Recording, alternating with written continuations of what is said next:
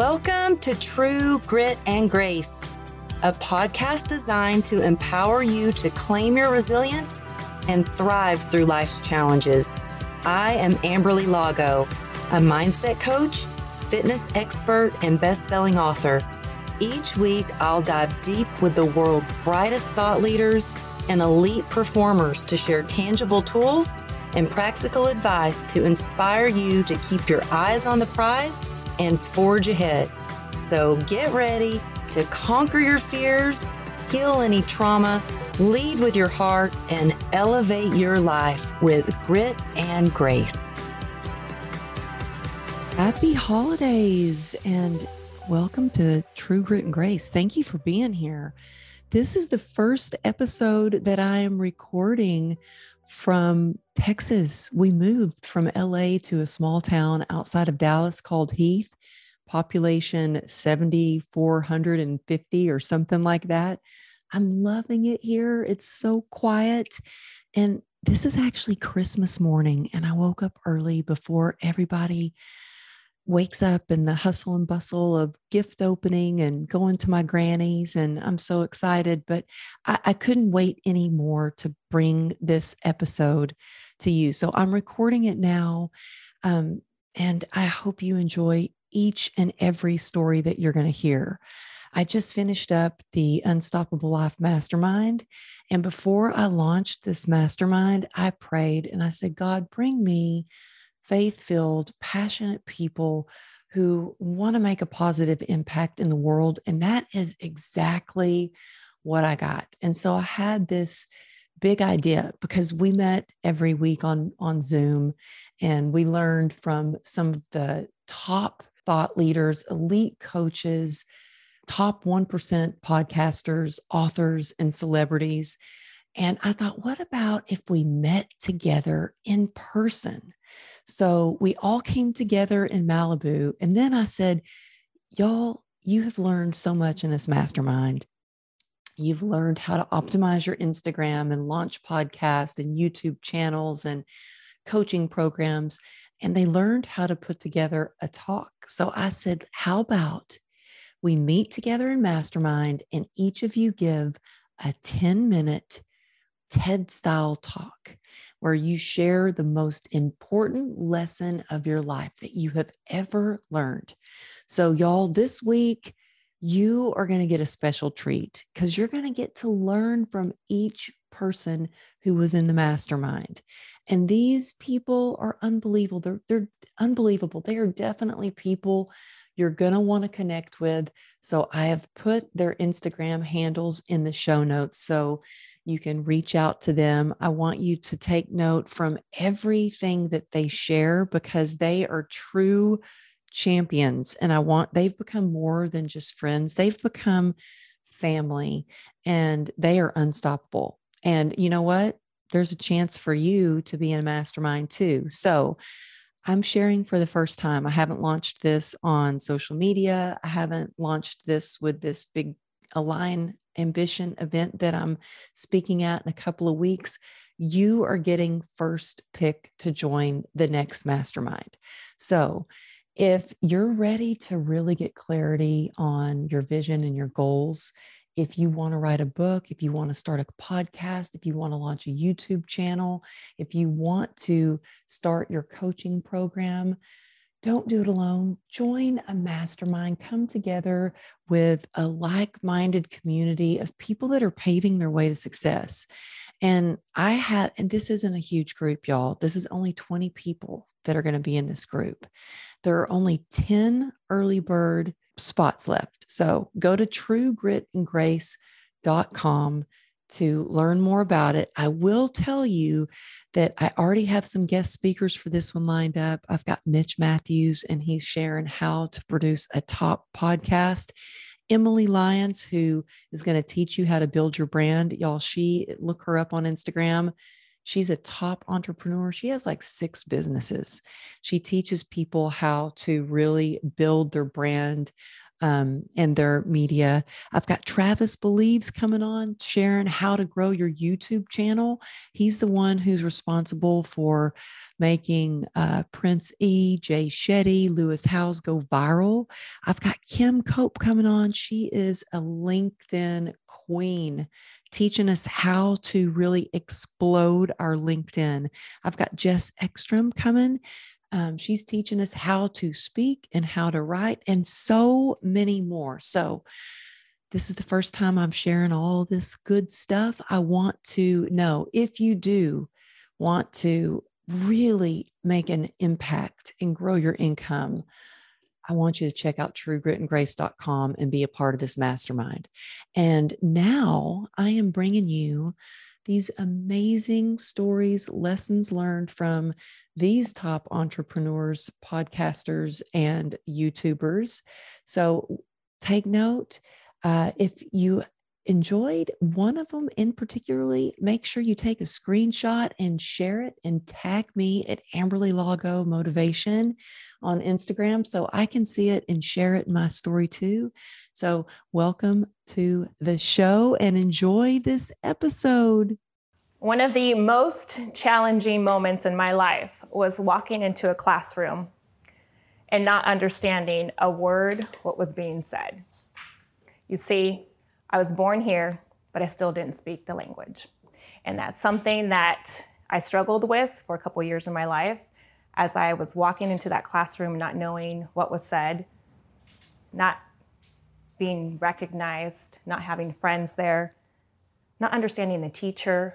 I was different. I wondered if I belonged there.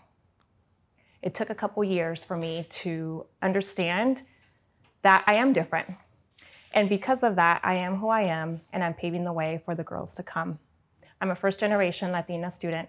My parents immigrated here from Mexico. My parents came here with a vision to improve our lives, to give more, to give abundantly. My dad had to leave his country, and because of that sacrifice, I stand here sharing my story, because we've all had sacrifices. We've all come across an obstacle, something that we had to overcome.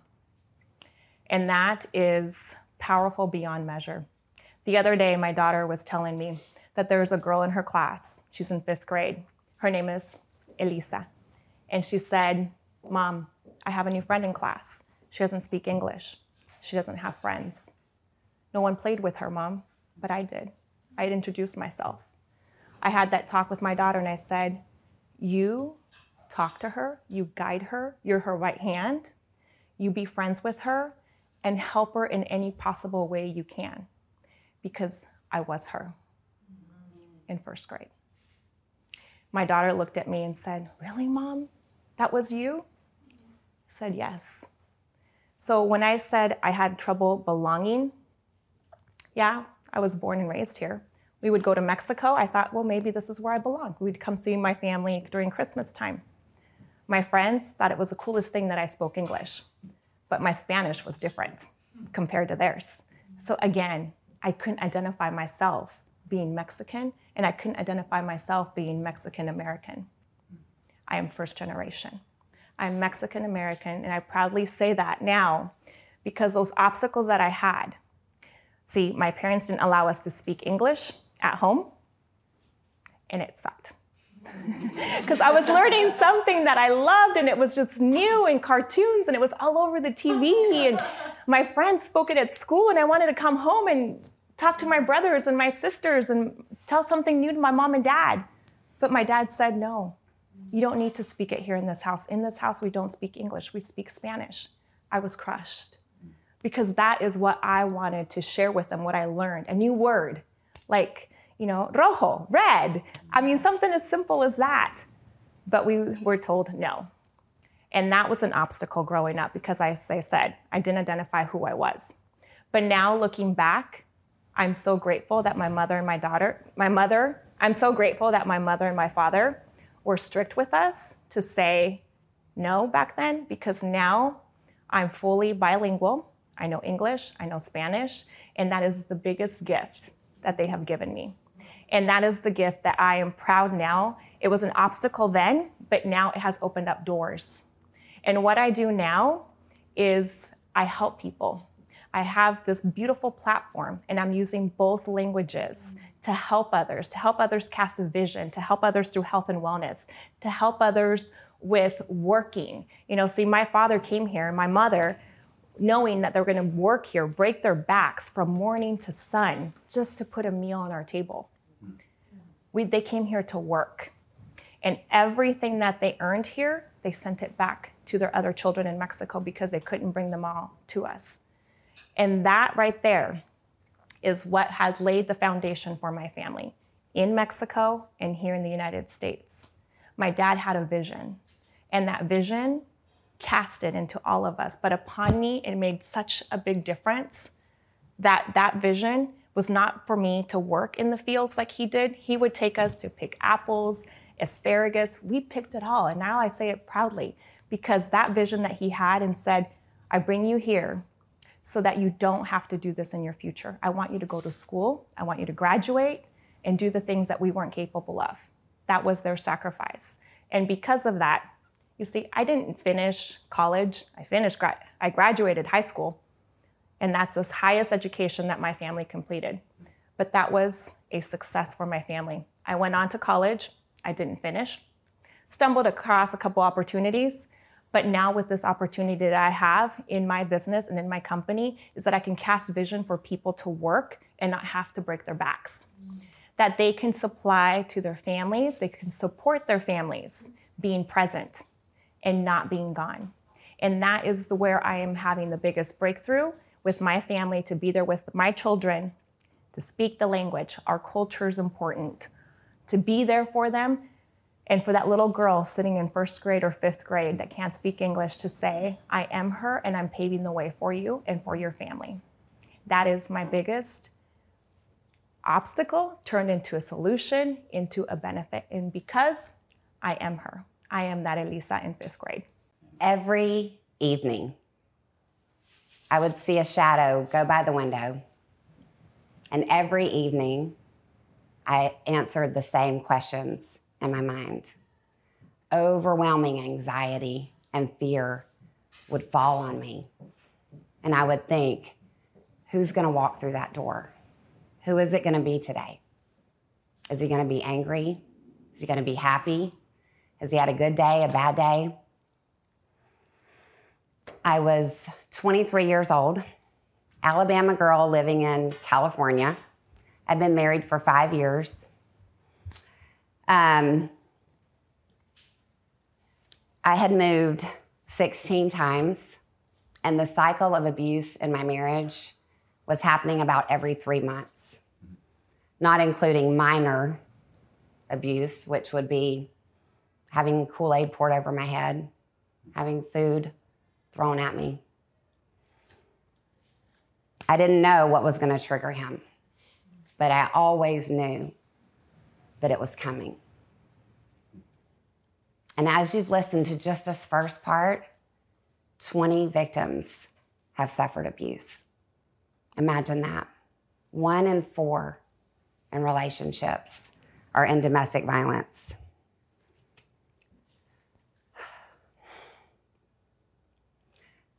Sure, I tried to get away, but how could I? I was isolated from my family. I dropped out of nursing school. I had 2 babies to take care of, to feed, to clothe. I felt like I was stuck.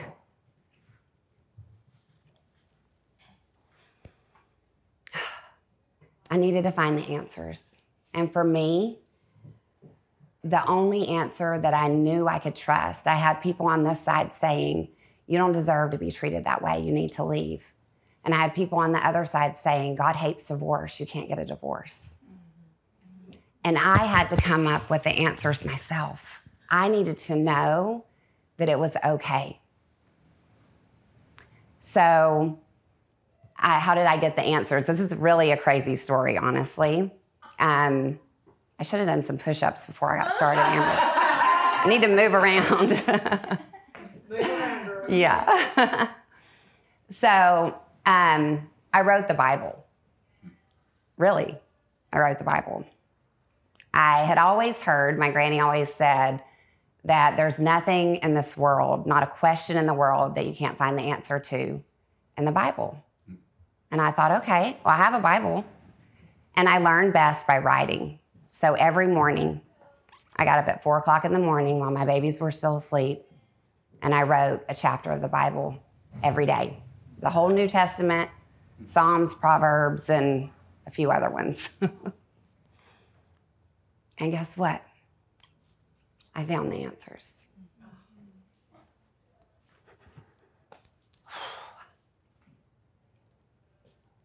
One morning, my daughter walked into the kitchen, and she looked up at me with these huge, beautiful blue eyes.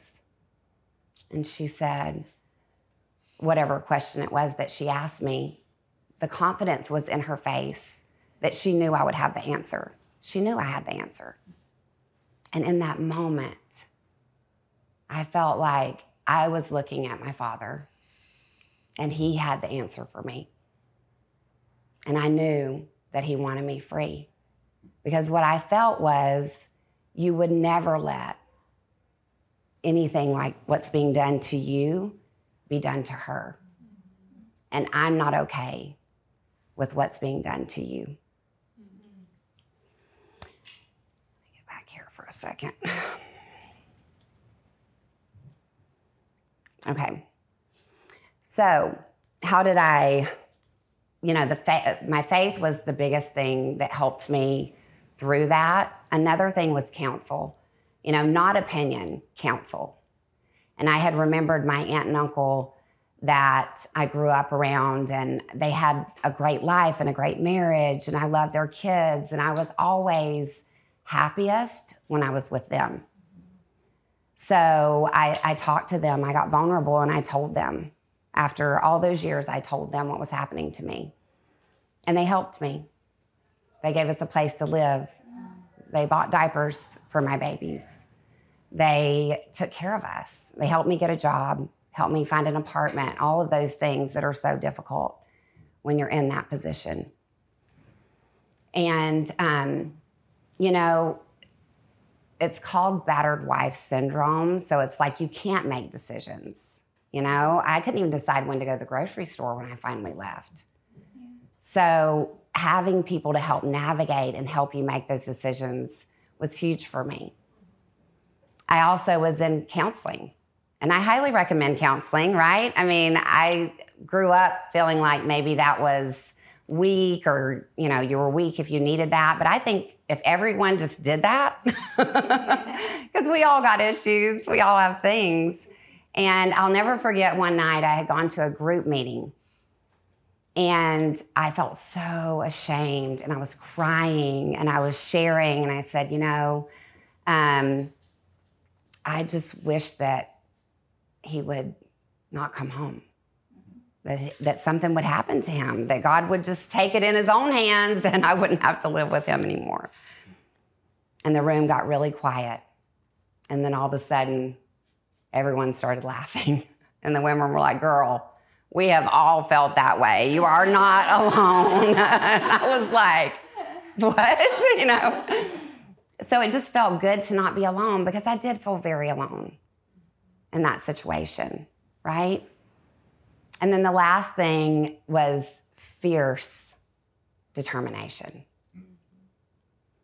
And so I made up my mind that I wasn't going to live like that anymore.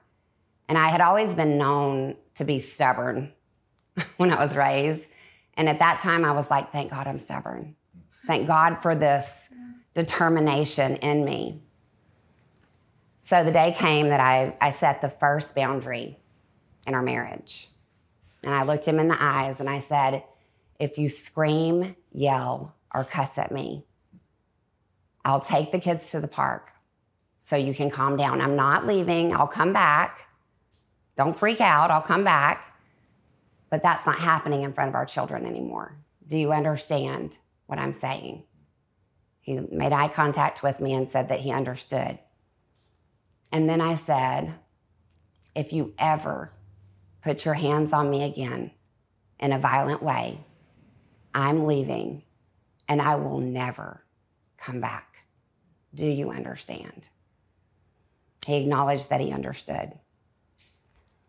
2 weeks later, he was agitated and things were escalating quickly. So I was still in my pajamas. I jumped in the shower thinking I'm gonna have to take the kids to the park. So he comes in the bathroom and will not relent, right? So to make a long, horrible story short, I don't remember anything that he said to me in that moment. I don't remember the pain from any of the blows that day. It was almost like I was in this bubble and I just knew what I was supposed to do. I got out of the shower. I put my pajamas from the floor on my wet body. I went to my daughter's room, got her. Went to my son's room, got him. Grabbed my wallet, $20 to my name. Got in my car, and I never went back. Wow.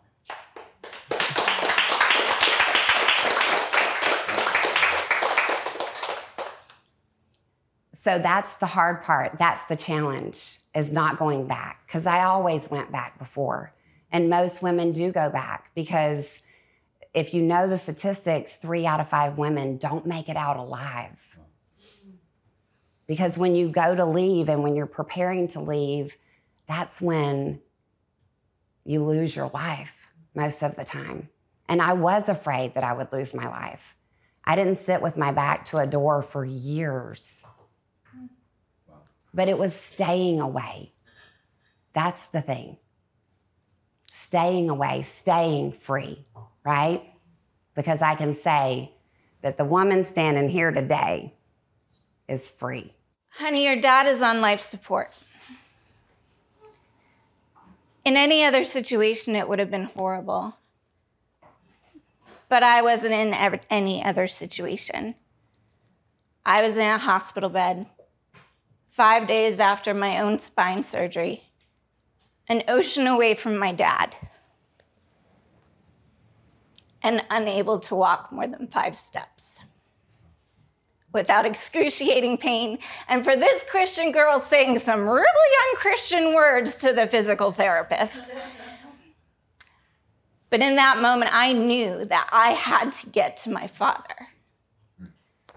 And so my brother-in-law, an Iron Man from West Point, flew across the nation to come get me, drugged up, put me on a plane, and go see my father. You see, my dad is the one who knows that dreams come true. And actually, right now, this is on my vision board. This room is on my vision board. Yeah. So I knew that I had to see my father, who knows that our stories matter, who knows that everyone has within them something that must be made known on this earth and cannot be made known by anyone else the way that you can.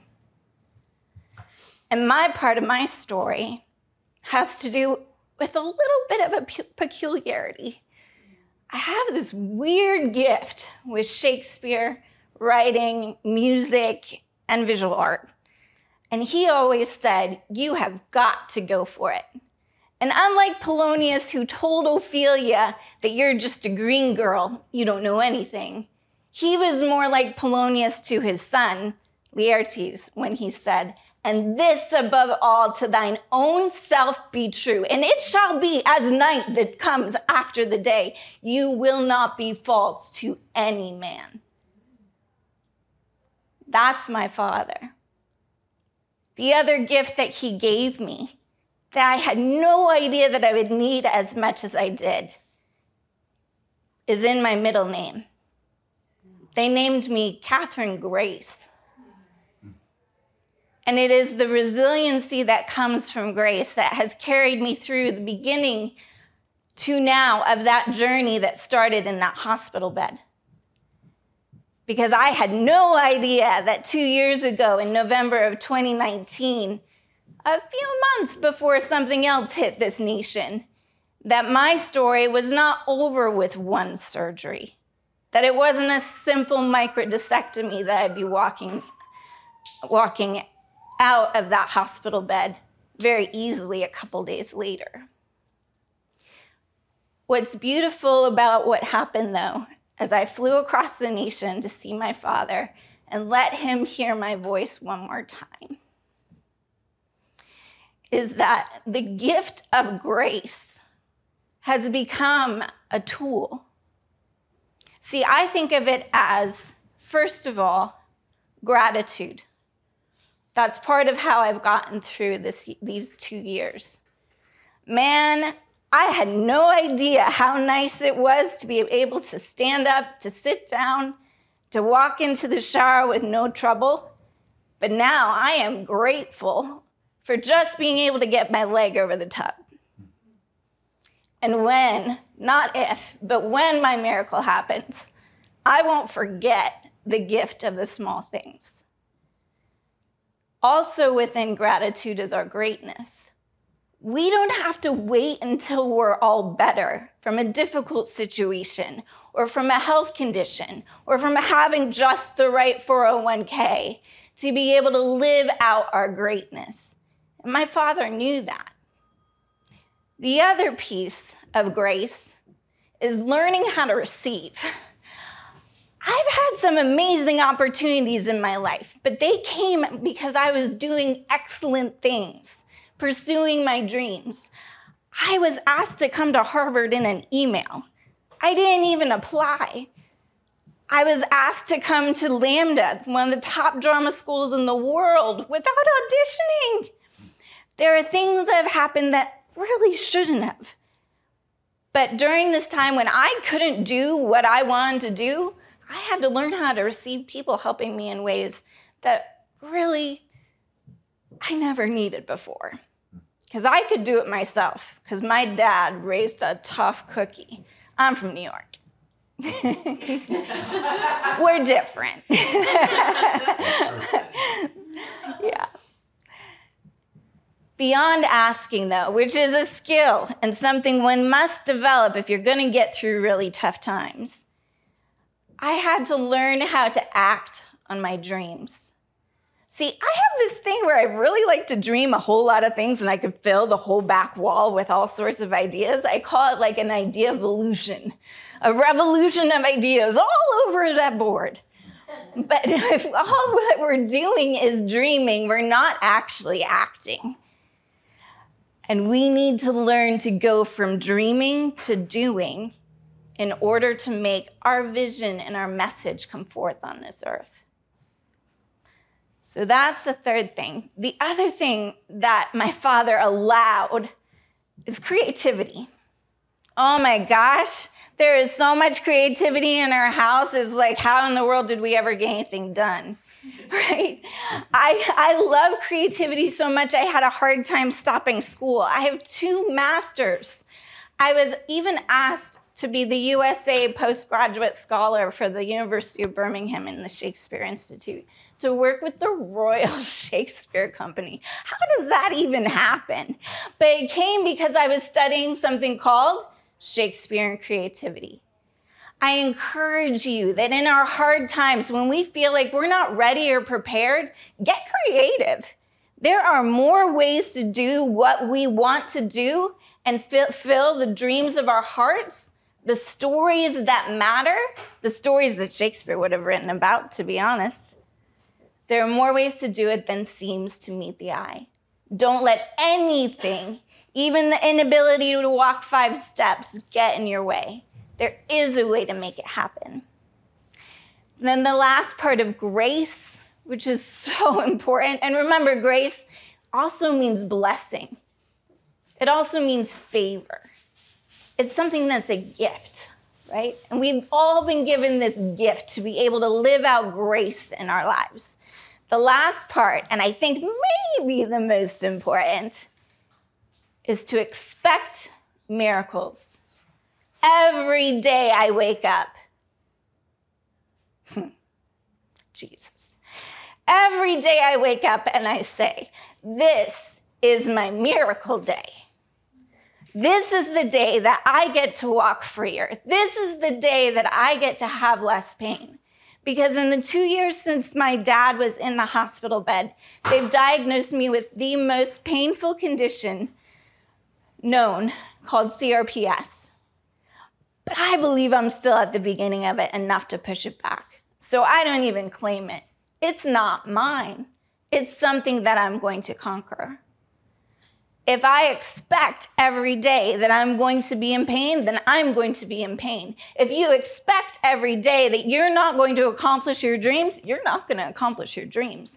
If you expect that you're going to go out and your message is, that's so beautiful, you're going to make your message known to the world in a way that no one else can because your story is no one else's, then you indeed will make that story known.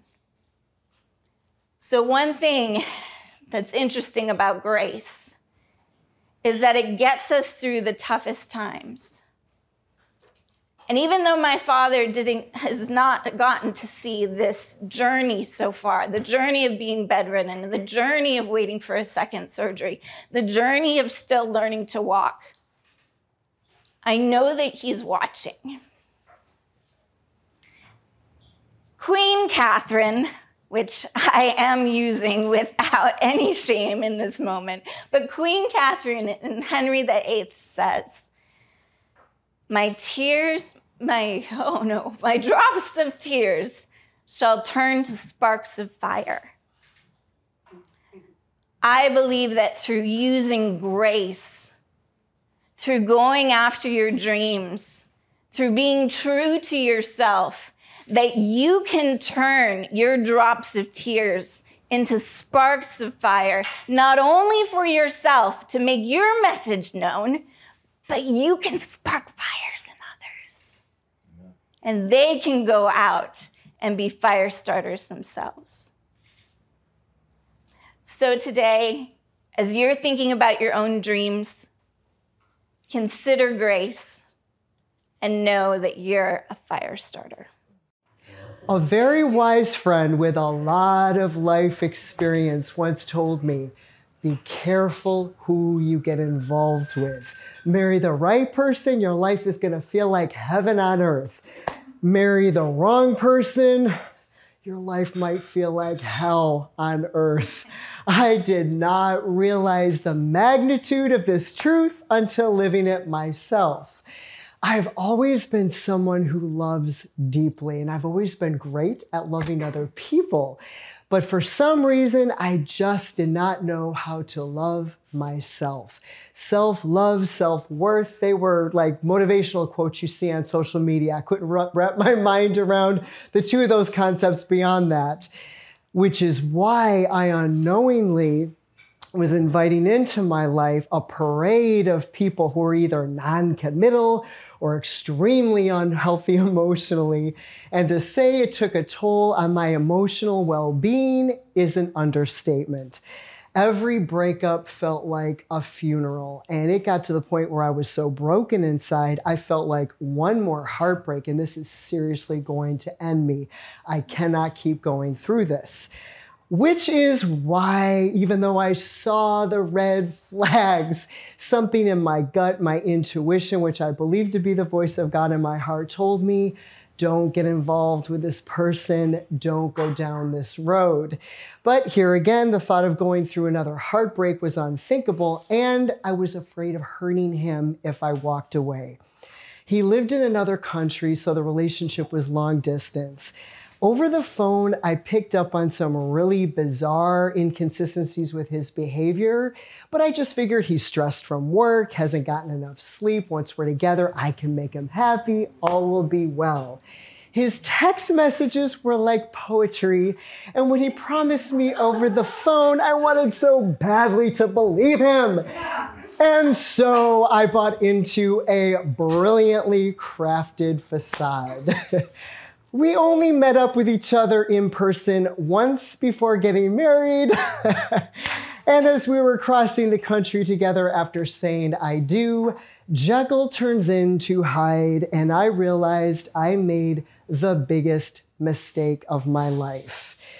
It was an emotionally abusive nightmare for 3 years, and it could have been a lot worse had I not been perfectly agreeable to everything he said, everything he wanted. I basically played a character that wasn't me just to survive. Every day felt like walking through a minefield. I didn't know when he was going to blow up. But what felt worse was living a lie, pretending like everything was okay. I felt so ashamed for making such a hasty decision to even get involved with this person, despite all those red flags. I didn't want anyone to know the truth. I didn't want anyone to know what was really happening behind the scenes. So I just vowed to myself that I was going to do whatever I could to make it work by showering him with kindness every day, lovingly push for counseling. Yeah, that did not work. So it got to a point where I knew deep down, I'm going to have to dig myself out of this train wreck and break free. Mind-blowing depression was my constant reality. But the greatest turning point of my life happened out of what felt like complete darkness. I need to share with you a quick backstory. When I was a little girl, I used to love going for walks and talk to God. I grew up Catholic, went to Mass every Sunday, but I always had this sense that God was bigger than church and definitely bigger than religion. And when I would go for these walks, I could just feel this loving presence all around me. I knew it was God. And I just always felt like God was looking out for me. I completely fell in love with God my whole life because of my experiences with this radical love, and especially during this relationship debacle. So at this point, the only time I could get alone was late at night. I would sneak out, walk laps around the neighborhood, and just pray that God would work a miracle and open this man's eyes. Well, God worked an even bigger miracle. He opened my eyes. And a series of life-changing breakthroughs happened. You cannot heal from something you're not aware of. So the first breakthrough is becoming fully aware of the fact I was seriously codependent and had been living my life for years just desperate to please other people and make other people happy. I neglected my own sense of value for so long, I completely lost myself. My identity was wrapped up in trying to save, fix, and rescue other people. I lost myself. I was trying to fulfill a role I was never meant to fulfill. Now, don't get me wrong, it's a beautiful thing to want to contribute to someone else's happiness, but we're not meant to be someone else's happiness.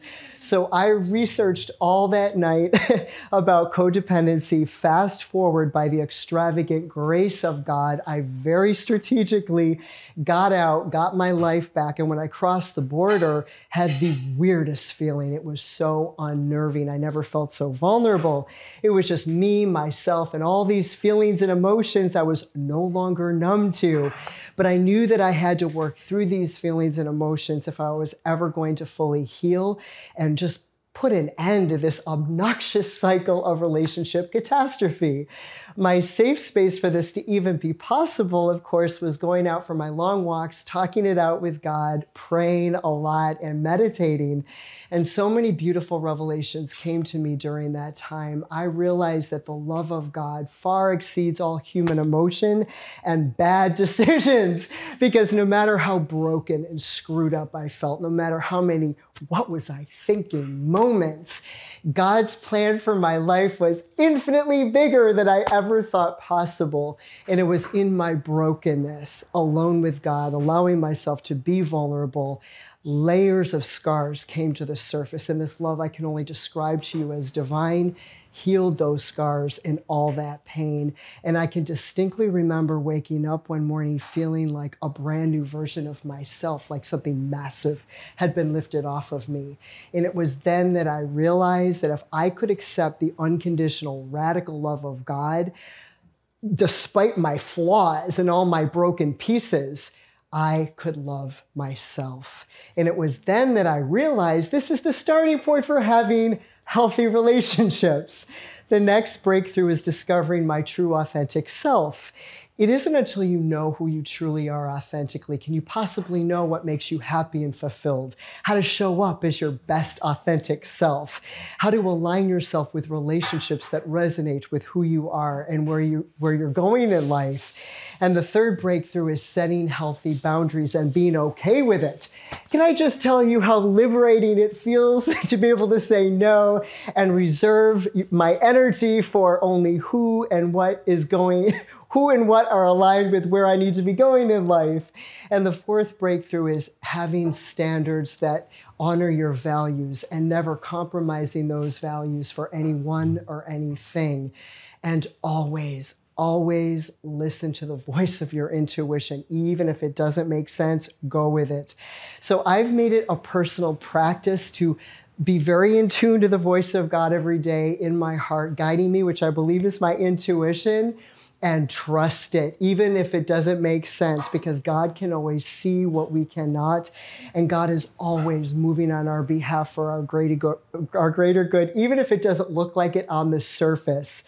My friends, with all my heart, I hope to be an encouraging voice to you that whatever your deepest pain might be right now, whatever your greatest struggle, there is magnificent purpose emerging out of what you think is impossible.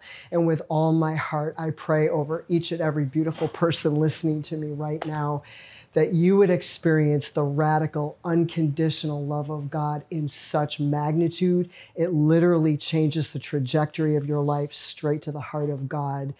My friends, with all my heart, I say this to you, that God will turn your deepest scars into a beautiful masterpiece. Don't give. So exactly 3 years ago, my husband told me he was going to effing leave and take all of the kids with him. And I could have my career and my money and my success, and he would take the kids. And I was holding my 9-month-old baby, and I felt absolutely nothing. I looked at him blankly. He took the kids. He went to the beach. And it also happened to be his birthday. It's not exactly how I had envisioned spending his birthday, but it was the reality of where I was at that point. I'd been hugely successful. I had built multiple businesses, was making really great money, far out earning my physician husband, and had this incredible career, but I was dead inside. Completely numb, out of energy, probably going through some postpartum depression, and just trying to get through the day. And so what that looked like is I spent all of my time buffering away through work, through social media, through doing even more and more and more and more. And here he was dying, literally suffering, because I couldn't deal with the pain that I was going through. It was a defining moment for me in many different ways. And I remember him coming back from the beach and me being very calm, pulling him into the bedroom and sitting down and looking at him and saying, first of all, you will never take the children. And if you leave me, I will take everything. You'll learn this about me, that I mean business, right? But he was right. I said, there are some things that we need to work on. And there are some things that I need to work on. And there's a lot of pain that I need to work through and I need to heal through.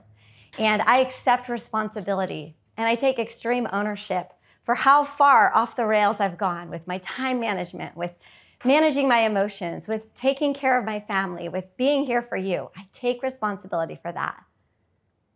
But it takes two people. It takes two people.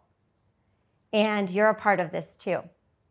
And so I spent the last 3 years really doing a lot of work on myself, a lot of personal growth, a lot of development, coaching, seminars, all the different things. A lot of time taking walks, going for runs, listening to my thoughts, working through my feelings, healing parts of me from my childhood, loss, disappointment, sadness, depression, healing all of those things and taking responsibility and accountability for myself.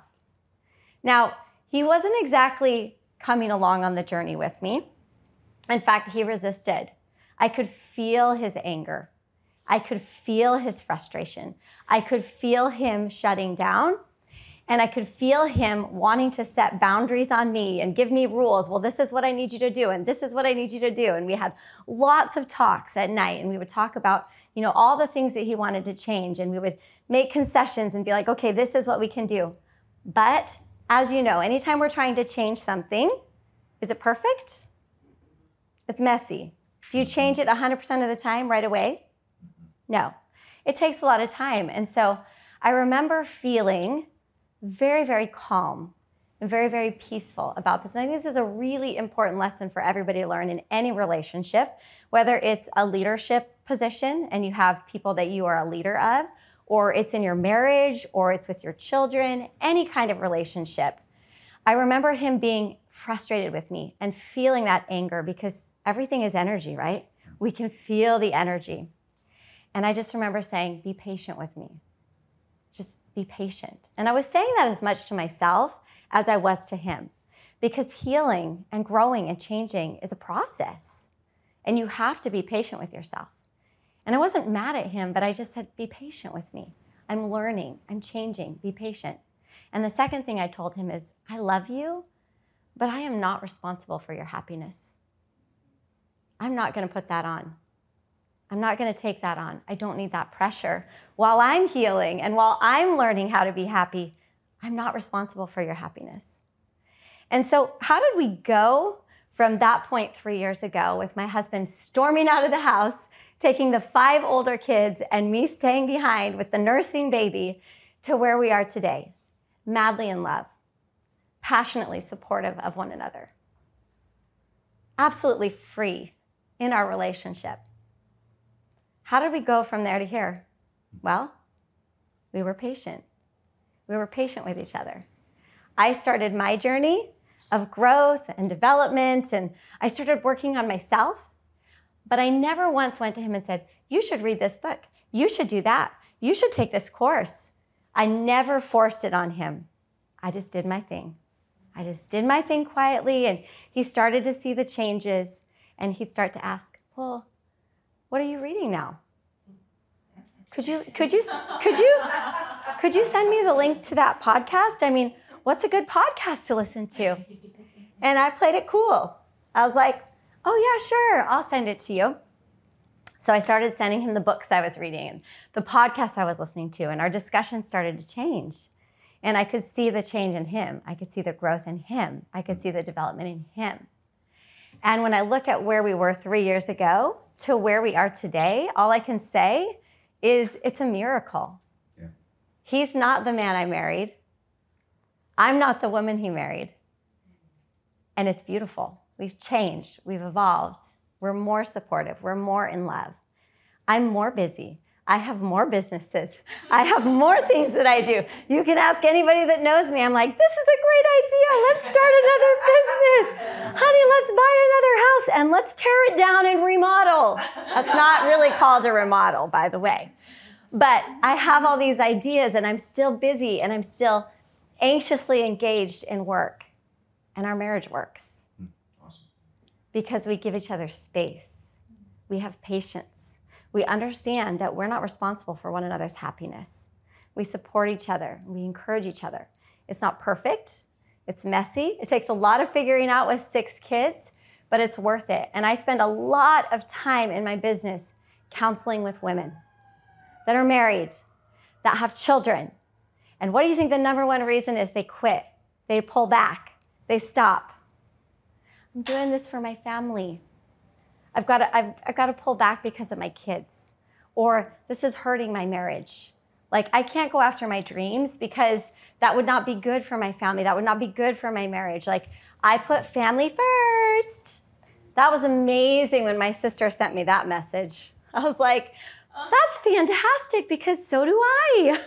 It's amazing that we have the same goal. It just looks different, right? And so what I want to remind you, and the point of this whole story, is that you changing and becoming a better version of yourself, you going after your dreams, you getting the help you need to change along the way is going to make you the most magnificent, the happiest version of yourself. And your happiness and your energy and your vibrancy is a gift to your family. It's a gift to your kids. You know what the alternative is? Why don't you go ahead and try quitting? See how much you love your husband then.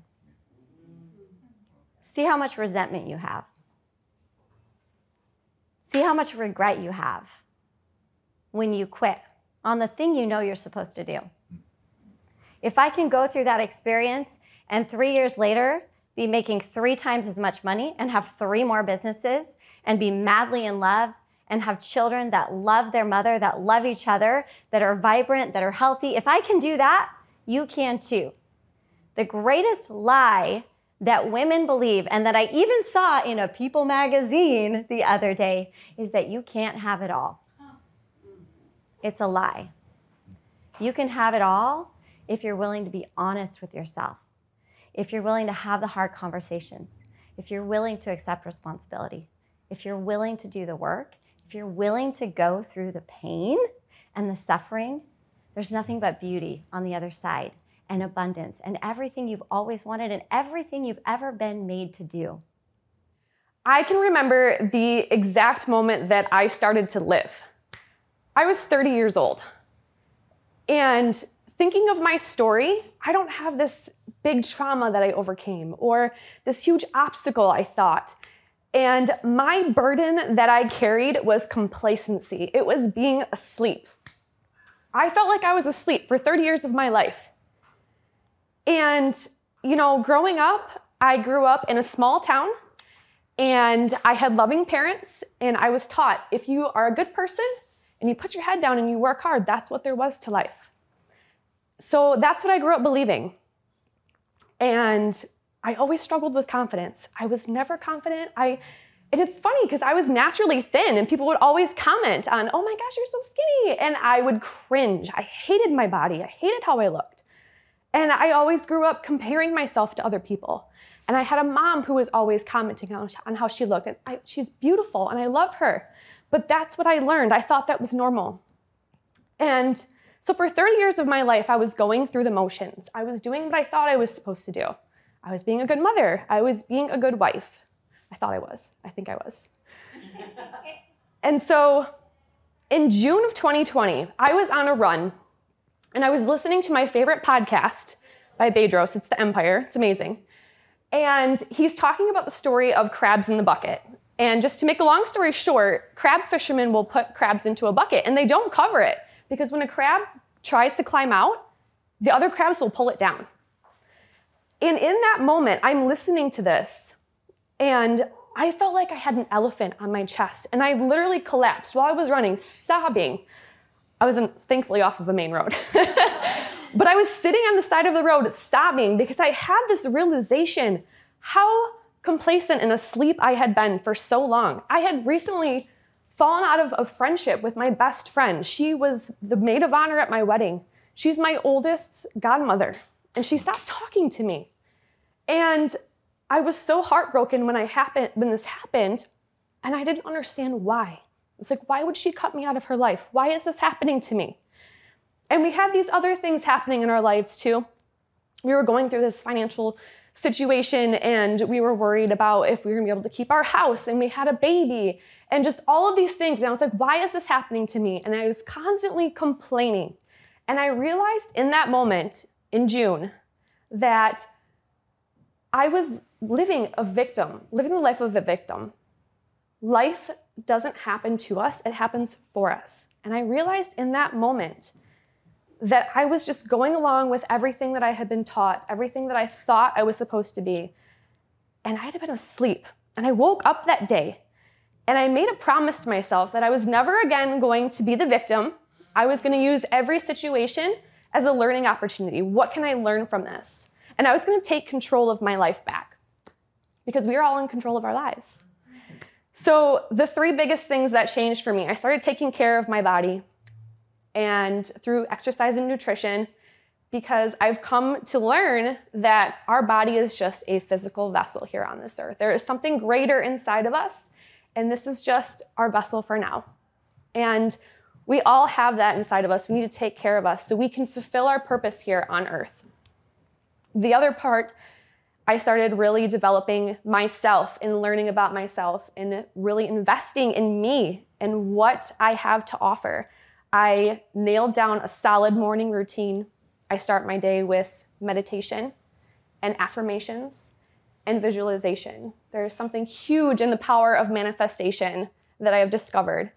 And I can say with 100% certainty that it has changed my life just in the last month. And the third thing is surrounding yourself with the right people. And I'm so happy to be in this room with all of you today because it is all about the power of proximity. When you surround yourself with the right people, I love this saying, if you're the smartest person in the room, you need to find a new room. Yeah. Because otherwise you're not going to be challenged. You're not going to keep growing. And so the biggest learning experience that I had on that day was that I am in control of my life. I'm never going to be a crab in the bucket for anyone again, because that is what happened with my friend. I was always complaining to her. I had so much to be grateful for, and I wasn't living a grateful life. I had a beautiful home. I had 2 beautiful, healthy children. I had a job that I loved, and I wasn't grateful. So now I can live a grateful life, can have it all, and there's just so much power in stepping into who you are meant to be, because we are all meant to be something bigger. And especially to moms that I speak to, you are more than just a mom. And I realized that one day, there are so many more things that I can do with my life, and everyone else can too. So that is my purpose. My calling is to speak specifically to those people, to those moms who feel lost, who feel like they're just a mom. There's so much more that you can do. And just, my word of intention this year was relentless. And I said to myself, I am going to relentlessly pursue everything that presents itself to me. And most of the time it's worked out good. I've had some weird things happen, and they were great. They were great learning experiences, but it's part of the journey. Yes, we can get into that later, but there is something guiding us. Whatever you believe in, there is a higher power that has a purpose for you. And we have to slow down and take off all of those limiting beliefs and let go of that control to listen to what that path is for you. So I have been relentlessly pursuing everything this year, and it's led me to some amazing places. I've gotten to work with some amazing women. And I just decided here today, I am going home after this weekend. I'm going to put in my notice with my employers. I've been praying on it. I've been meditating. January 1st is going to be a turn for me.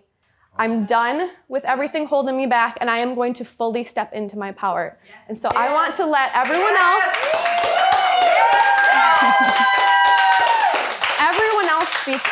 else listening, that you have so much more in you.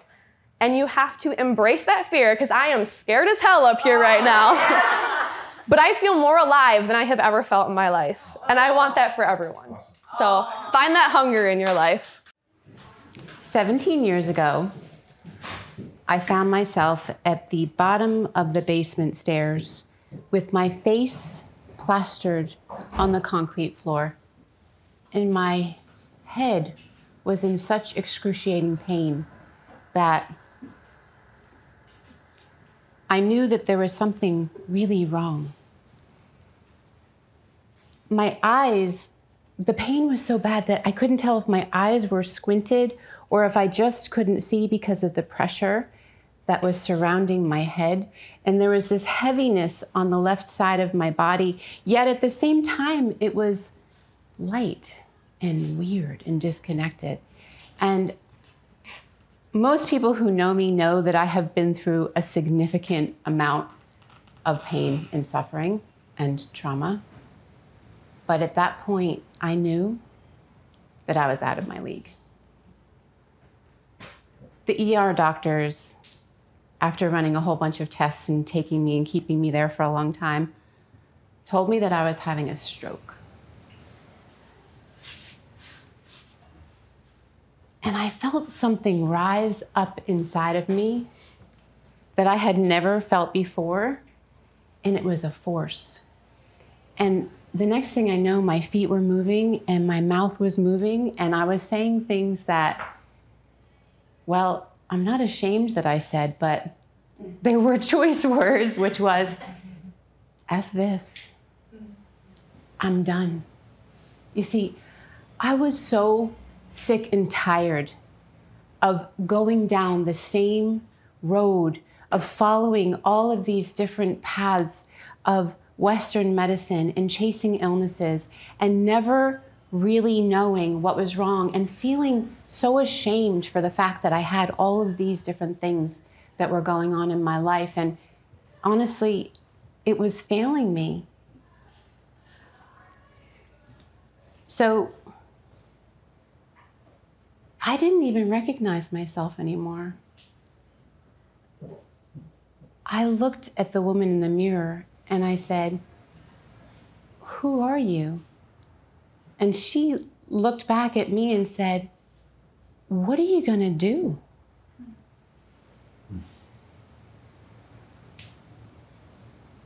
So I drove myself home and I sat and I thought about all of the things that I needed to do. And I realized that I was so busy outrunning all of the experiences that I had had, all of the traumas that I had experienced in my life, psychological abuse, emotional abuse, sexual abuse. And I had thought that I could outperform it. I could be as perfect as possible. I could just create this world, this boundary, this structure around me that ultimately would allow time to pass so that I could no longer feel all of those feelings. And it was a lie. See, the outside world, my life looked perfect. I had a husband who loved me. I had 2 beautiful daughters. I had a beautiful professional career where I was making a lot of money, the European sports car, the house, the everything, literally the white picket fence around it. And inside, I was dying. And that is when I learned one of the greatest lessons in my life. And that is that no one is going to care as much about you as you care about yourself. And so what that caring meant was awareness. And I had to look at the way that I was showing up in my life in order for me to be able to transform my life.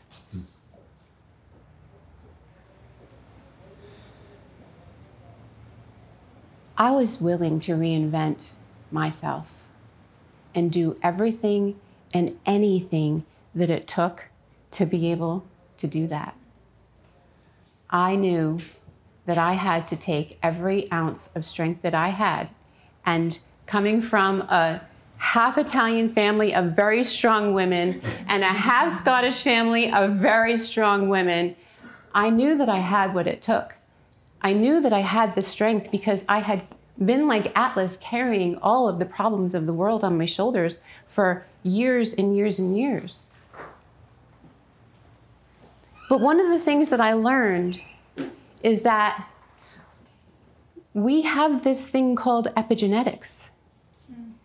And that even though we might have been able to talk about our traumas, we might have been able to actually outrun our traumas, we might have been able to actually be able to look at the people who created the traumas or live with the people who created the traumas, that didn't heal the traumas. And some of the experiences that I was living wasn't even something from this lifetime. This was stuff that was passed down from generation to generation to generation from others who were not given the opportunity to be able to heal some of the things that I was carrying around in my cells. So I sat there that first night and I started going back and remembering who I was when I was born. See, I was born a healer. I could see things. My first time I experienced healing was 7 years old.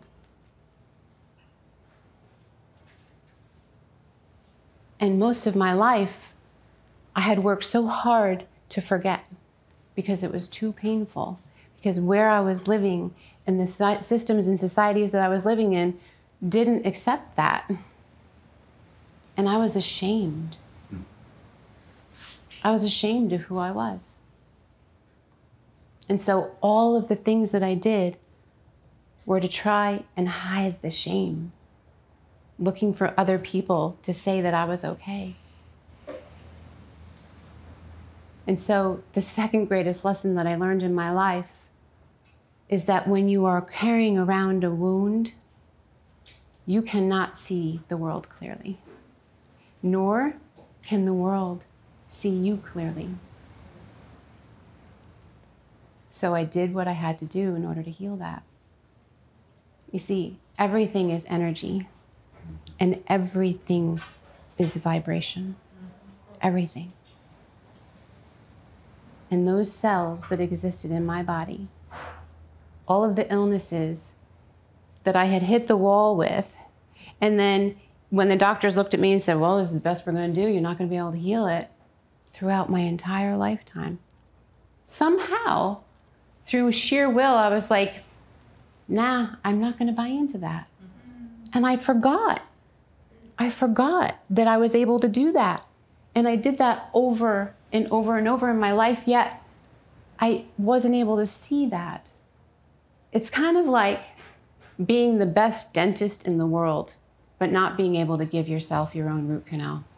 Right? So I worked with my mind, because one of the things that I realized is that I was born and connected to the divine, and the divine worked through me. And some people go their entire lives to try and develop and preen and magnify those things within themselves so that they can have an experience maybe once that I had had my entire life. And I had spent my entire life pushing it away. So one by one, cell by cell, I went through my entire body. And I wish that I could tell you that it was an overnight transformation. It wasn't. And I wish I could tell you that there was a happy ending to many of the different relationships in my life. But one of the things that I also realized is that I was surrounded by people who benefited from my energy, who benefited from who I was. But because I didn't see the value of who I was and what I brought into the relationships, I kept giving and giving to the point of being completely depleted. And so part of my healing was I had to realize, and I had to agree, that I was going to say no to suffering. You see, there's a big difference between suffering and pain of growth. Very true. Yeah. Very true. And so I said, no more suffering. Because suffering is an indication that there is an internal conflict within your body, your mind, your energy, and your spirit. And I don't know about any of you. Have you ever experienced that time or a time in your life where you feel like every part of you is like a different train car on a different track, and you're so spread out that you literally feel like you have to just work to be able to do the basic things in your life? It's such an effort, right? So I realized that my body was over here and I was treating it this way, and my mind was over here and I was relying on it to work for me this way, and that my spirit was over here, and that I was compartmentalizing who I was wherever I would show up, and it was so much work.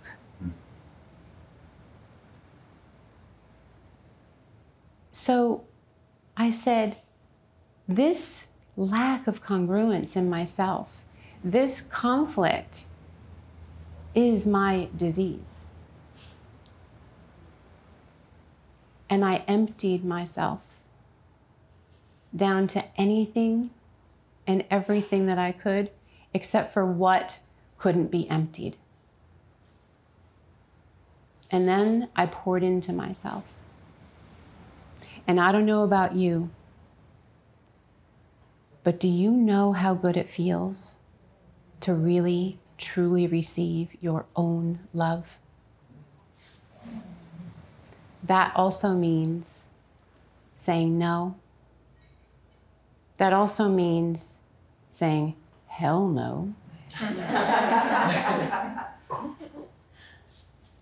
And I remember when I was in the ER and I was looking at the doctor and my right eye was kind of squinty. And I think he thought it was because of the stroke. But it wasn't. It was because I was ready to punch anybody's lights out that was ready to get in my way of my health.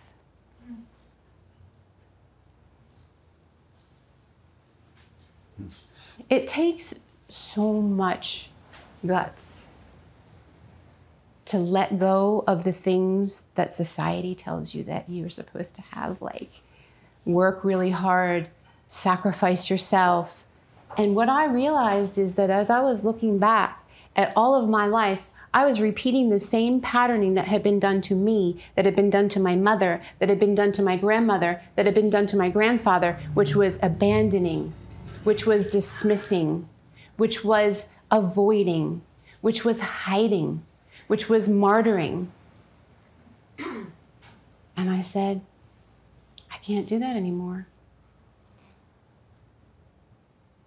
And when I healed, I helped to create space for others to heal. And that my ancestors were waiting for me to do that.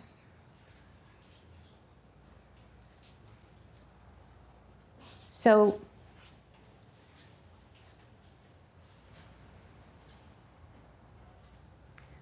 one of the most important things that we could ever do is to decide to figure out what it is that we stand for, what it is that we're born for,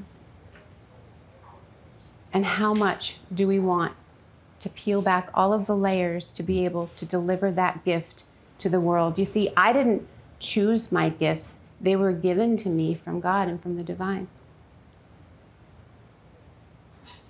And who am I?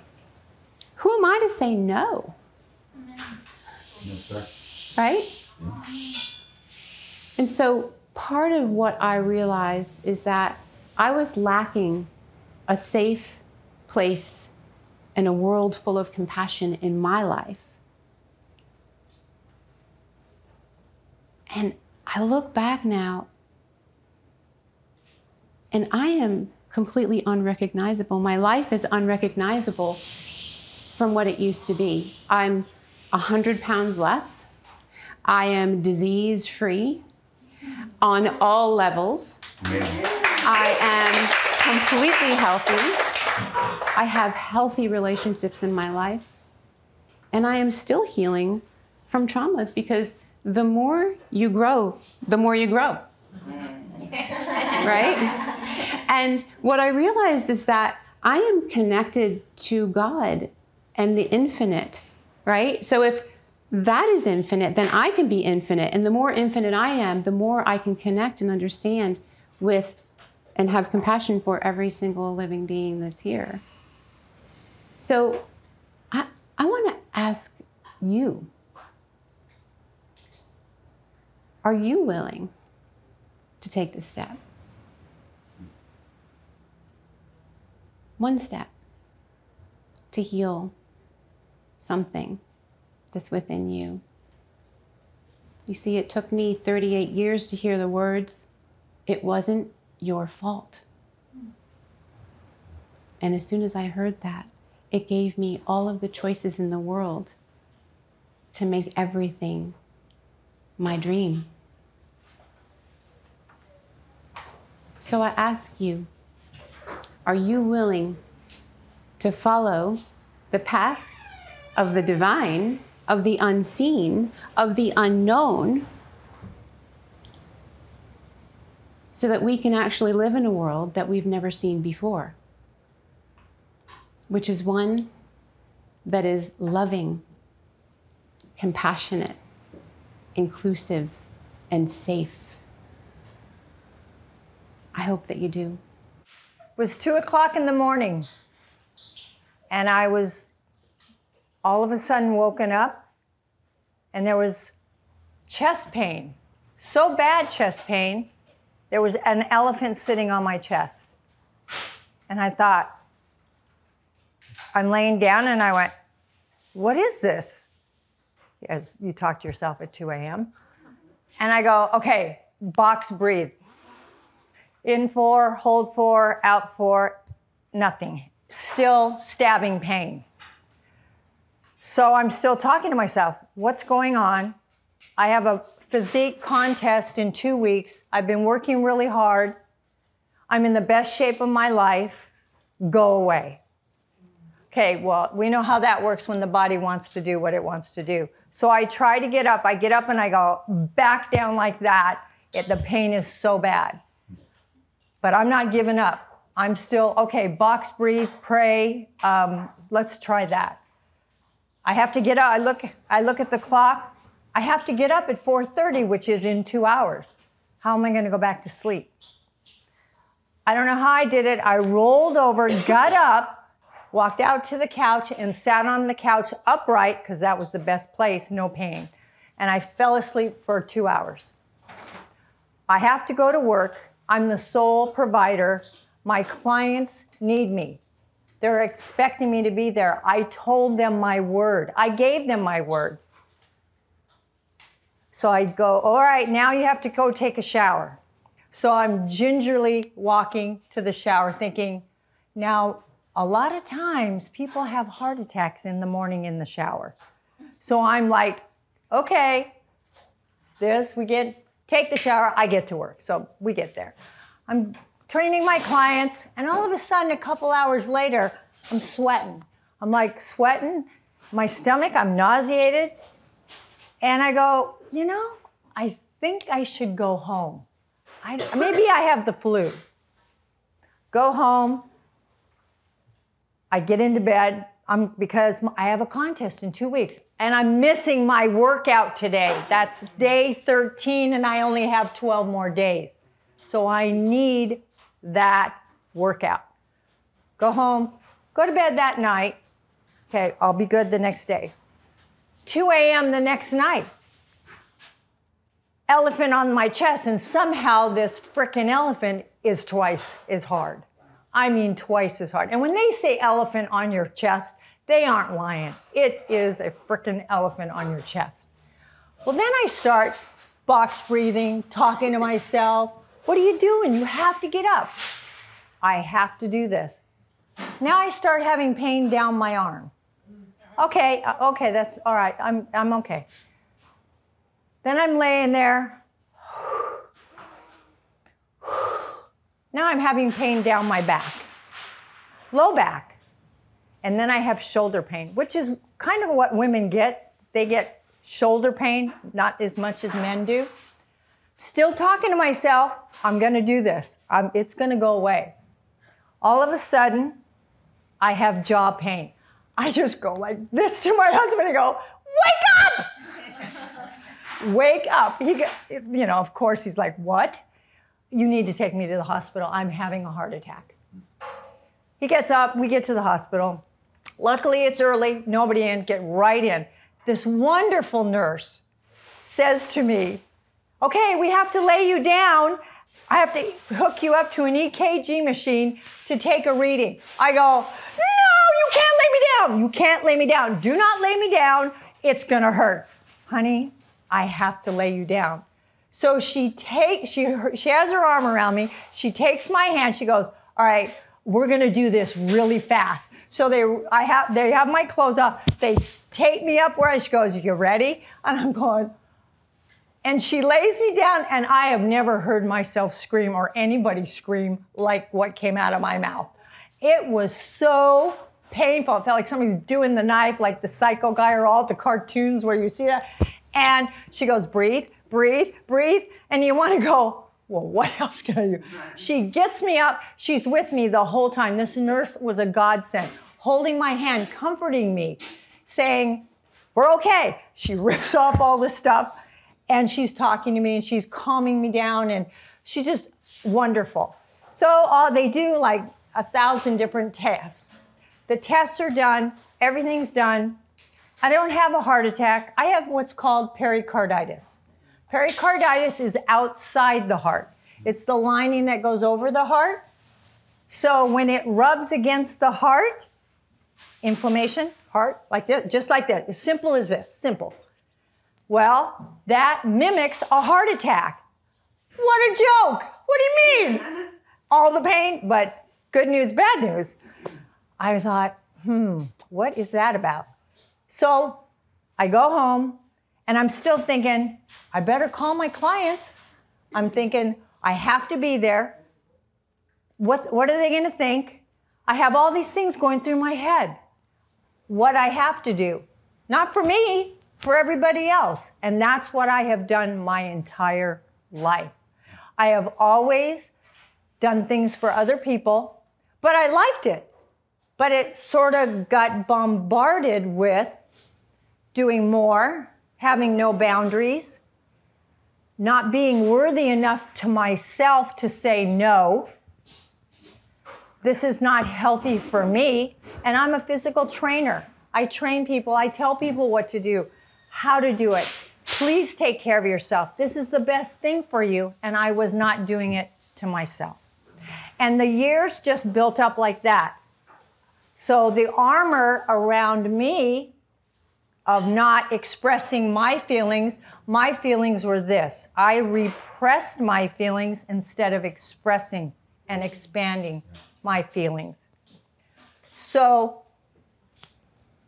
what was hard, but the woman, I forgot to tell you, the nurse said this is the clincher. When I was ready to leave, she took my hand, hugged me, and she says, honey, next time this happens, make sure you come in right away, because you may not have a second chance and you only have one body.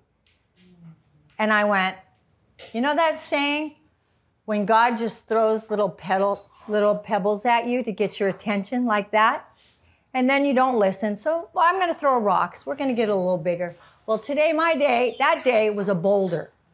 So I had a choice to decide how I was going to do it. But for a long time, I still was in that armor because I didn't believe I was worthy to take care of myself. Even though I was coaching and teaching that, I still hadn't do it because it's year after year after year. I didn't think I was worthy. But now, what I do is I meditate, I journal. Journaling is the best, getting it out there. But the biggest thing is awareness. Awareness that something's going on. Because when we have awareness, we can change it. And when we can change it, we can take the little tiny steps for us to feel good. I'm not sure if anyone knows, but when you say, what is your emotions? There is over 50 emotions. So if you say, I'm fine, I'm good. What else would you say? I'm okay. Happy, sad, there's a lot. I would suggest to you to look those up just for fun and try and use different words when people ask you, how are you? How am I feeling? But also when you journal every day. That's the first thing I do, and the title is, what am I feeling today? So I write that out, what am I feeling? And it doesn't matter what it is, good, I try not to go good, bad, fine. But if the first word is that, that's okay, because that's the first thing that came out of my head. Then I remind myself, what are some of the other things? What can I expand on and open myself up? I needed to take off my armor, but I didn't trust. I didn't trust the world would like me, that I was good enough, that I was worthy enough. Just the other day, my neighbor across the street said, wow, you look really great. And what did I say to her? I slipped. I said, oh, well, I should be. I'm a trainer. So what I didn't do, I did not acknowledge it. So I suggest to all of us that we take a compliment as a heartfelt. a compliment. That compliment is a gift. Whatever it is, it's a gift. And I would hope that we would all accept those gifts and be better people for it. Be better humans and be better self-care, because self-care is not selfish. So I remember it like it was yesterday. I was 33 weeks pregnant.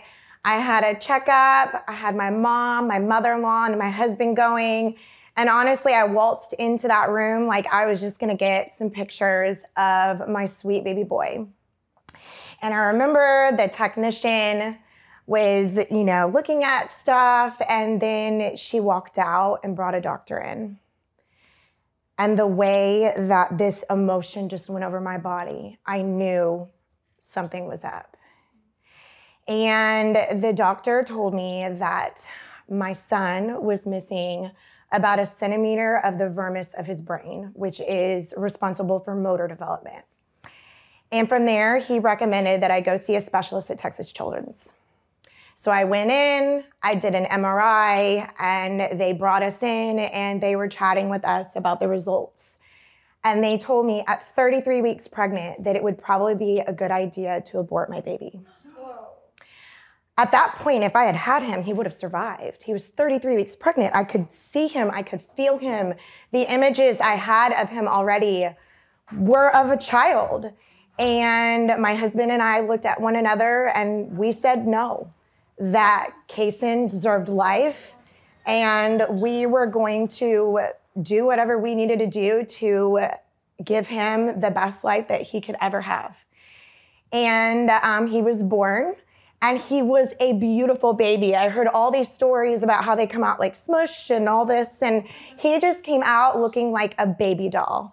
And quick side note, when my daughter was born, I've only had 2 babies, and she did come out squished. And I remember asking the doctors, what is wrong with her? She, 3 hours later, had kind of thawed out and looked beautiful too. But anyways, that's how beautiful Kaysen came out. Well, at 4 months old, he was meeting his milestones. He was rolling, he was lifting his head, he was doing everything he should be doing. Then at 7 months, he was crawling.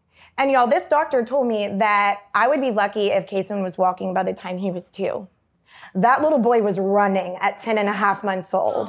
Wow. And from there on, I was just like, I really think we've got this. And we decided to just immerse him in everything that we could to give him all the tools to overcome his struggles. At 2 years old, we ran into our first one. And that was when we noticed that he wasn't speaking at the level of his peers. And we did find out that there was a little bit of ear infection issue going on, and he wasn't quite hearing well, but we did determine that he did in fact have a speech delay, which was due to motor development. Long story short, his mind was thinking faster than his mouth, and it just was kind of coming out jumbled up, and it just wasn't there. So from there on, we were in speech, and they then recommended that we get him some OT. And the OT doctor told me the best thing to do is to put him in swimming, to put him in sports, to ride the bike, get that right and left brain working. Just do everything that you can do to get his motor development up. And by 3.5, he was saying short sentences. And by 5.5, that little boy exited from speech on level with his peers. It was just so amazing to see. We did the swim lessons. We did everything they told us to do. At 6 years old, he was in Little League Baseball, and that was when he first had some big struggles with that, because we no longer were just hitting a ball off a tee, we were hitting it off a machine. So bless his little heart, it was harder for him. He would go up there and he would strike out and he would cry and he'd get upset. But I was like, baby, we're just gonna keep trying. I'm not gonna let you quit. You've got this, we're just gonna keep trying. By the end of his first pitching season on the machine, he was hitting the ball. By his second season, he had the 4th best batting average on his team, and his team won the Little League World Series. So Kaysen is a story of resilience. He is a story of never giving up. And I know as we grow into adults that it's really easy for us to get into the rhythm and to stop learning and let people get in our heads and tell us that we can and can't do certain things. And I'm telling you, that doctor was wrong. My baby is a blessing, and he was meant to be here. And one thing that I took away from this situation is to never let anybody stop you. Never let anyone get in your way. And my little boy is a true testament of that. And his story inspires me every day. And I am just so thankful for him. He has this presence about him that is like an angel is in the room. I never take him anywhere where I don't get a compliment on his behavior or his manners or his kindness. I guess the story that Kaysen has taught me is to just never quit. And I think that it's important to sometimes look at children and see where their mindsets are at and their determination is at. And I think that everyone could benefit from being a little bit more like Kaysen. Hi, my name is Katherine Gordon, and I wrote a book called Relationship Grit. It's a book, of course, that is a story about me and my husband and our ups and downs and how we weathered that storm. But what I want to share with you today is 3 people that had a negative impact on me and how that was a good thing. So the first one was my first boyfriend that I moved in with at 16. Now I'm going to share some things with you that might be a little shocking. Judge me if you will, but they are the truth. So my first boyfriend was actually my cocaine dealer at 16 years old. He was a very good-looking, charismatic, older guy who swept me off my feet, and I ended up moving in with him. We had a very big life. It was, lots of clubs and glamour and clothes and money. And he really tried to hold me down. And one of the things that he would say to me when I would say that I wanted to go to college was, "You're not going to go to college. You're not smart enough to go to college." And the other thing he would say was, and if you ever leave me, who would ever have you? So fast forward, because one of the things that I found about myself is that I'm motivated in negative ways, which I don't know if it's always the best thing, but in this case, it served me well, because after that, I was like, I'm going to college and I'm leaving you. And so I ended up going to college. I put myself through college. In the meantime, I did move in and out of his house. He was very physically abusive too. And when I graduated from college, I literally packed my bags a week after, and I moved to Nashville, Tennessee, and I never went back. But I think, as we all know, no matter where you go, there you are. And I found guys just like Rob Ramsey, just dressed in different clothing. So the next guy I dated, who was my negative gift, was a professional wrestler. And this guy was a load of fun. He flew me all over the place and, would just shower me with Louis Vuitton and all kinds of, clothes and all of that. And always professed his undying love to me, wanted me to completely quit my job and do everything just to travel with him. And one day he was in the shower and I see a notebook and I happen to open it, and he had 13 women's names and stars next to each name, depending on, I guess, who his favorites were. And I mean, thank goodness I had a star, but clearly I was like, okay, this guy's gotta go. So dumped him and really started to think, wow, I need to do things a little better. But that didn't happen quite so quickly. I did start to work on myself and do some therapy, but I wasn't quite ready. So then I ended up meeting George Lipton. And George was a lot older, again, very, very wealthy, doing a lot of the things that I talked about before with drugs and alcohol. I'm so grateful for him because I hit rock bottom with him. I had gotten to the point, the way he would jerk me around and treat me and, really tug at my heart. And when I would try to leave him, he'd literally show up at clubs I was at, and he was very charismatic. I always found those guys. And he'd pull up on his Harley and, "Hey, Katerina, get on the back," and, off I'd go running behind him. And so I finally had just said, enough is enough. And I had to kick George Lipton to the curb. And my last guy, who was my negative gift of relationships, was this guy named Ernie. And I met Ernie in an AA meeting. And Ernie had long blonde hair. He was like a total rocker. And I, at this point, was into like yoga and meditation. And, we were not clicking. So anyway, I ended up finally realizing that my relationships were all getting better, but they weren't great. So I broke up with Ernie. That's when I ended up meeting my husband, John Gordon, who I didn't really like at the time. It took a little while because you know why? It's really hard to notice a great guy when you were so used to not having those. And so, but he worked on me and he never gave up.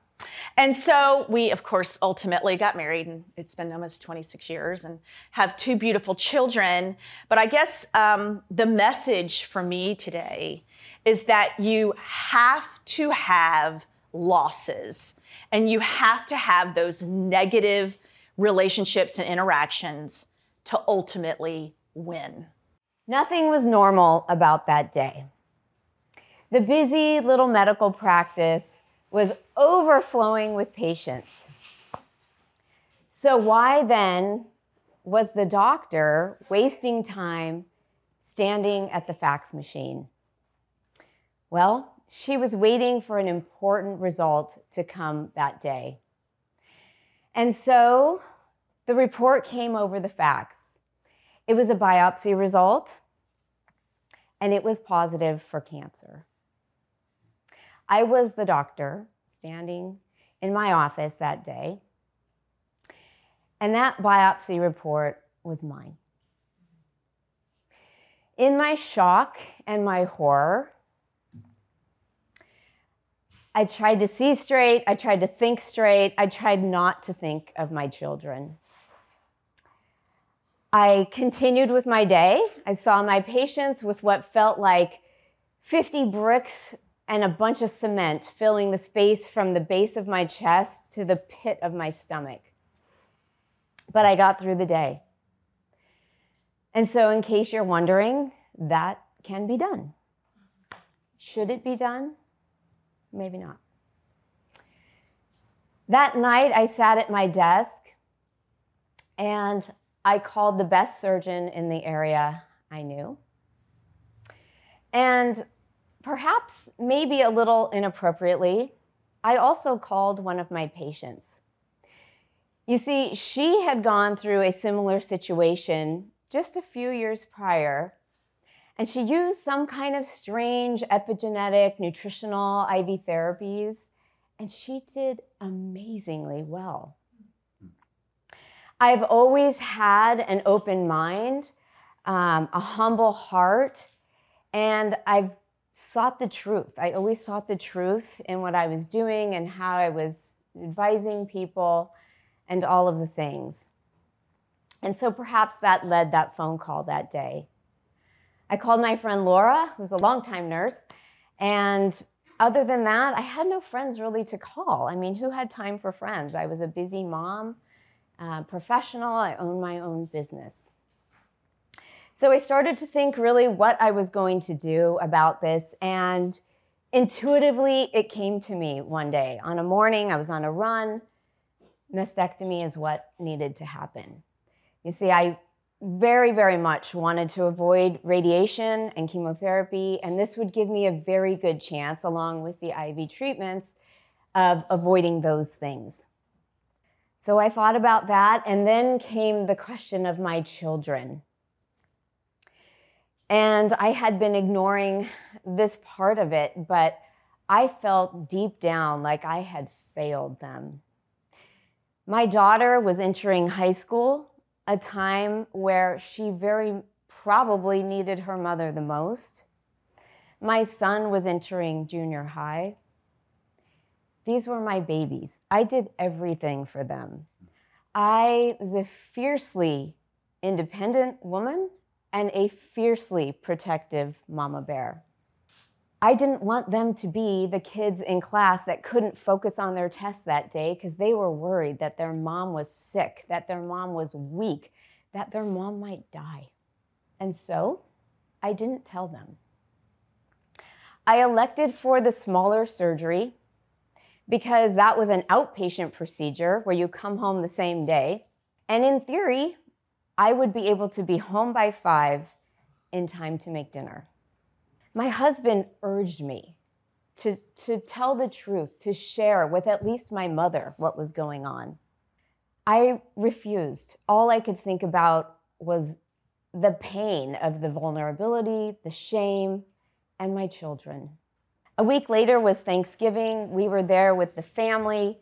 My breast was throbbing and aching. It was black and blue, and I had a horribly uncomfortable skin rash across my chest from the anesthetic. Honestly, I was near dead inside. But not much later after that, I was back at work. My practice was busier than ever, and I had done everything physically possible to heal myself. I slept more, I ate better, I exercised more, I supplemented more. And at the year mark, the cancer was still there. I had begun to think about healing in a different way by this time. I had begun to learn about the spiritual component to healing, the emotional, mental, and energetic components to healing. In the Clinical Journal of Oncology in 2004, a study was published showing that those women who went through their cancer journey alone were 4 times more likely to die than those who had developed 10 or more friends during their journey.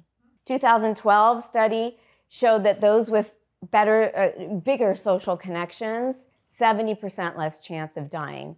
And we all know how intuition works. We know we should follow it because it's right. And Cornell University actually did a study on this. They were able to detect the sweat glands in the study participants' hands to help detect what instinctually answers they were going to choose. And what this study found was that the participants were able to select the right answer 3 seconds before the computer even generated the question. And so I went through with that lumpectomy, and perhaps that physical procedure was the gateway to the underlying illness in my body, the emotional, the spiritual, the energetic, the mental. All that had to come and open up. My mother, who normally I kept at arm's length, was now at my bedside. My Nina and my dear Auntie O, a 20-year survivor herself, helped me notice and realize that telling the truth to my children was showing my children how to deal with adversity. And it was setting the example to show them how to deal with hardship. So I ask you all to not only approach your life with openness and humility and seek for the truth, but lead it with self-love. And when you do this, your relationships are deeper and stronger. When you do this, you heal not only physically, but mentally, emotionally, spiritually, energetically. You will notice that your children will learn how to do their chores, and you will receive hundreds of magical healing emojis from lots and lots of friends. You will find that through gratitude, you are exactly where you need to be every time. And you will have the profound joy and privilege of leading a life that is filled with self-love. Good afternoon. My name is Dr. Damian Nesser, and I am privileged and honored to be part of this and to have been part of this wonderful mastermind group with brilliant and beautiful women. And I'm going to miss you. We're all going to keep in touch. But there's 3 things that I want to address today. There's a problem, which is my cerebral palsy. There's a solution to that cerebral palsy, which is grace that's integrated with grit. And then there's the benefit, which is giving back to other people. So the year was 1967, and my mom and dad were at the Villa Roma Resort and in the Catskill Mountains. And my mom was pregnant with her 5th son, myself, and her water broke. My father, Joseph, and her were dancing to "Fly Me to the Moon, Let Me Play Among the Stars." Joe, what are we going to do? Seal, relax. My father calmed my mother down. They actually drove in a big sedan, a smoke-infested big sedan, in 1967, and made it to Highland Hospital. And the doctors basically said, "Mr. and Mrs. Nesser, we don't think that your son's going to survive. As a matter of fact, he's got a 25% chance of surviving." I was born 2 months premature, and I was born with a case of cerebral palsy. Not only did I survive, but the doctor said he may not walk, he may not run, he may not jump, he's probably not going to play sports. I was captain of my basketball team. I defied the odds. In 1st grade, I had a paranoia or an anxiety about learning, believe it or not, and I rushed through my work. So I failed 1st grade. I had Miss Gallia in 1st grade, so I had her in 1st grade twice. Then I had Miss Gallia again in 5th grade.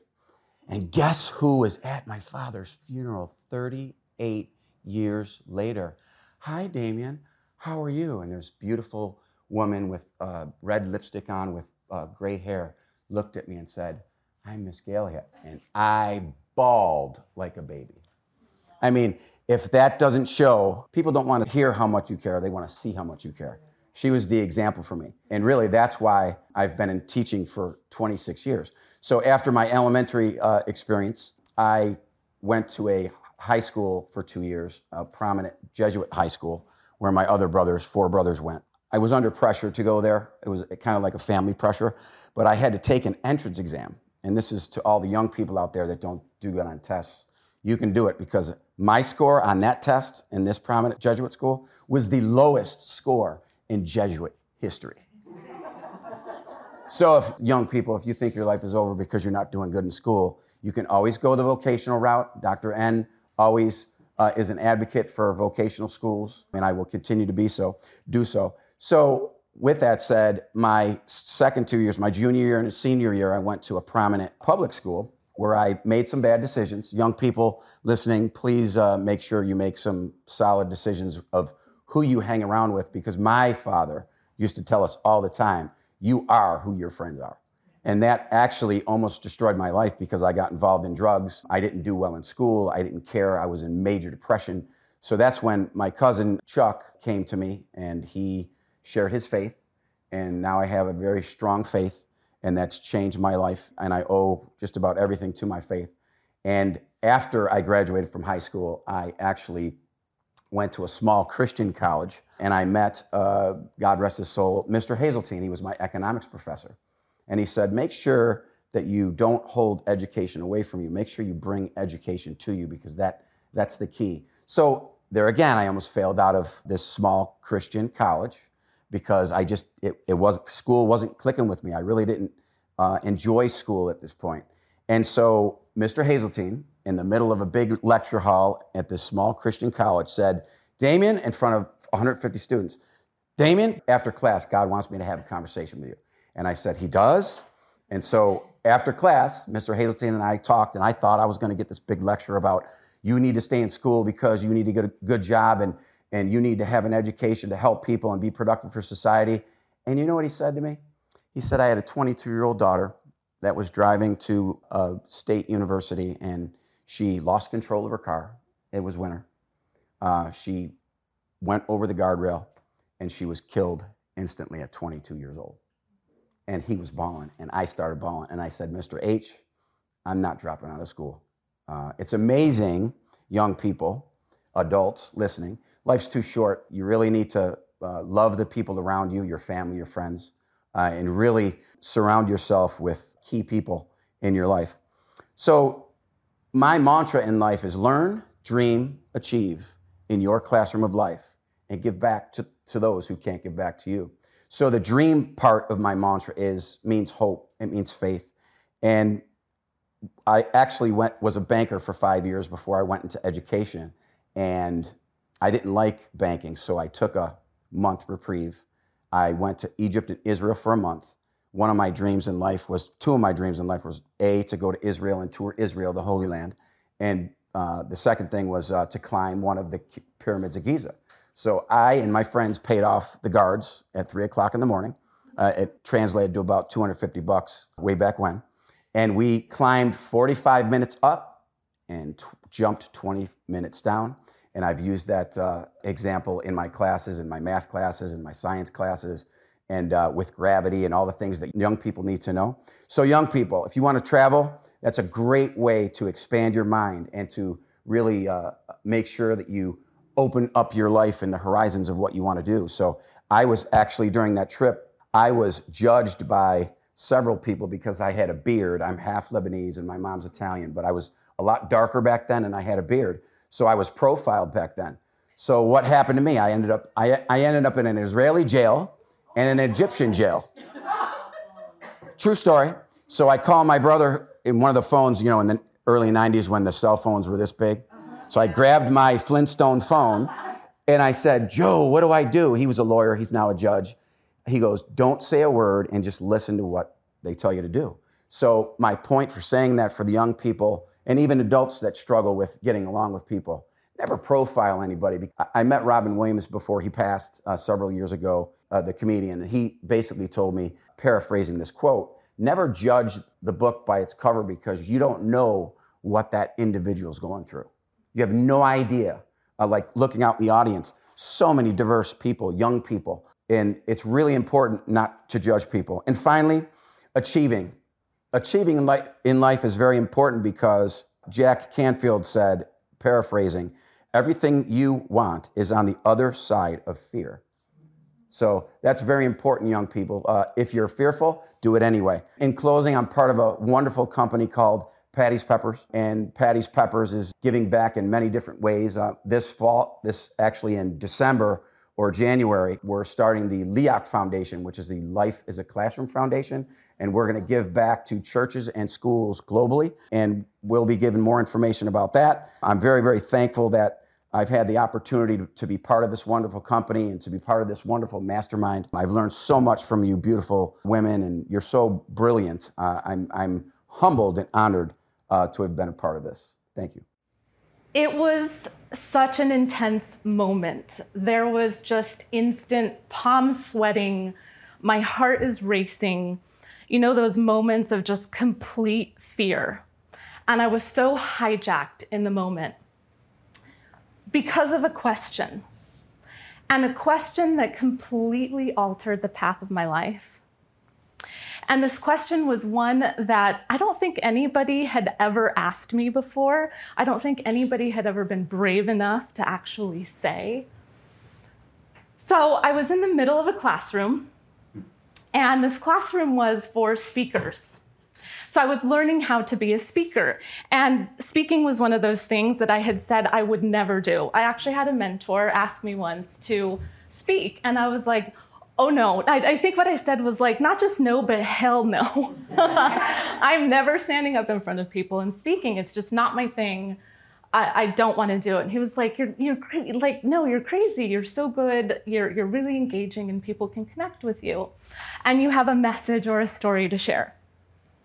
So I said, okay, fine. I'll go to this class. And so I'm in the middle of this class and when like every eye is upon you, or you feel like every eye is upon you. And you're just being, not that I was being judged, but I felt like I was being so judged in that moment that this question came up. So you're probably wondering, what's the question, Alejandra? What's this damn question? It was, what have you lied about? And the speaker was trying to convey that the speaker teacher was trying to convey that as a speaker, when you're up here, you're totally naked. Like there's nowhere for you to hide. There's nowhere for you to go. Like you're just completely vulnerable. And if you're hiding things internally or even externally, it's going to be very hard to connect or engage with your audience. So let's clear out all that space and just like ask the question, what have you lied about? And that's that moment where I was like, holy moly, and just the flush of heat, you know, and again, my palms sweating and felt like everyone was staring at me and knew what I had lied about. So I have a beautiful daughter who is 19 now, almost 20. And her father, her biological father, decided that he did not want to be a part of our lives. And, you know, it was for the best. And I really thought I was going to be raising her on my own. But it was probably a couple weeks after I found out I was pregnant. I was like, you know what, God? And I hadn't really known God at this point, but I was like, I'm just going to talk to you, God. I want to find a beautiful man who will love my daughter as his own.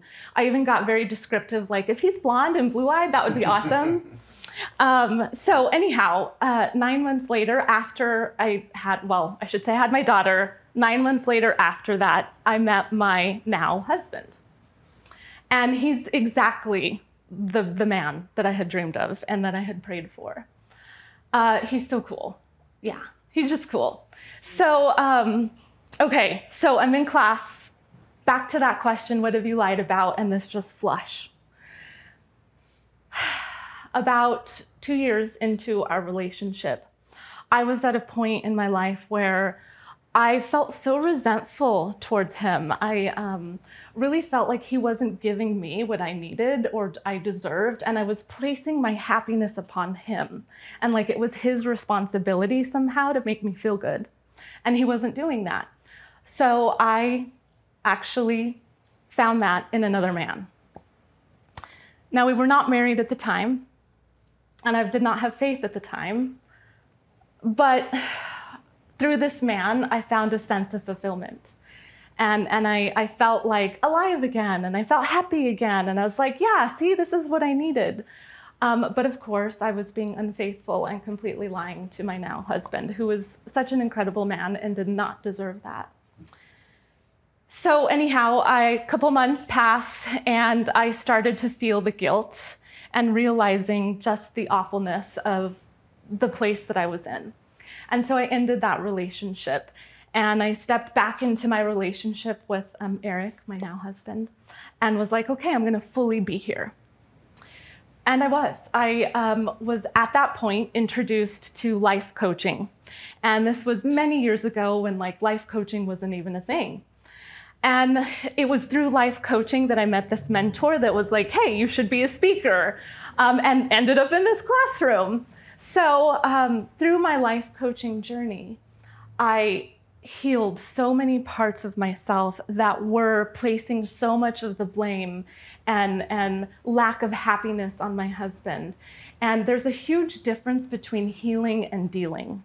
And I had been dealing with my life. I had to learn how to heal. And it was through that coaching journey that I was able to do that.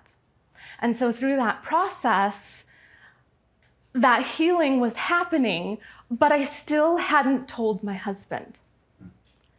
So at the end of the day of this class and this question and that instant just moment of like, oh my gosh, I know what I need to do, I went home and was going to have a conversation with my husband. Or, you know, we weren't married at the time, but I kept thinking driving home, how the heck am I going to have this conversation?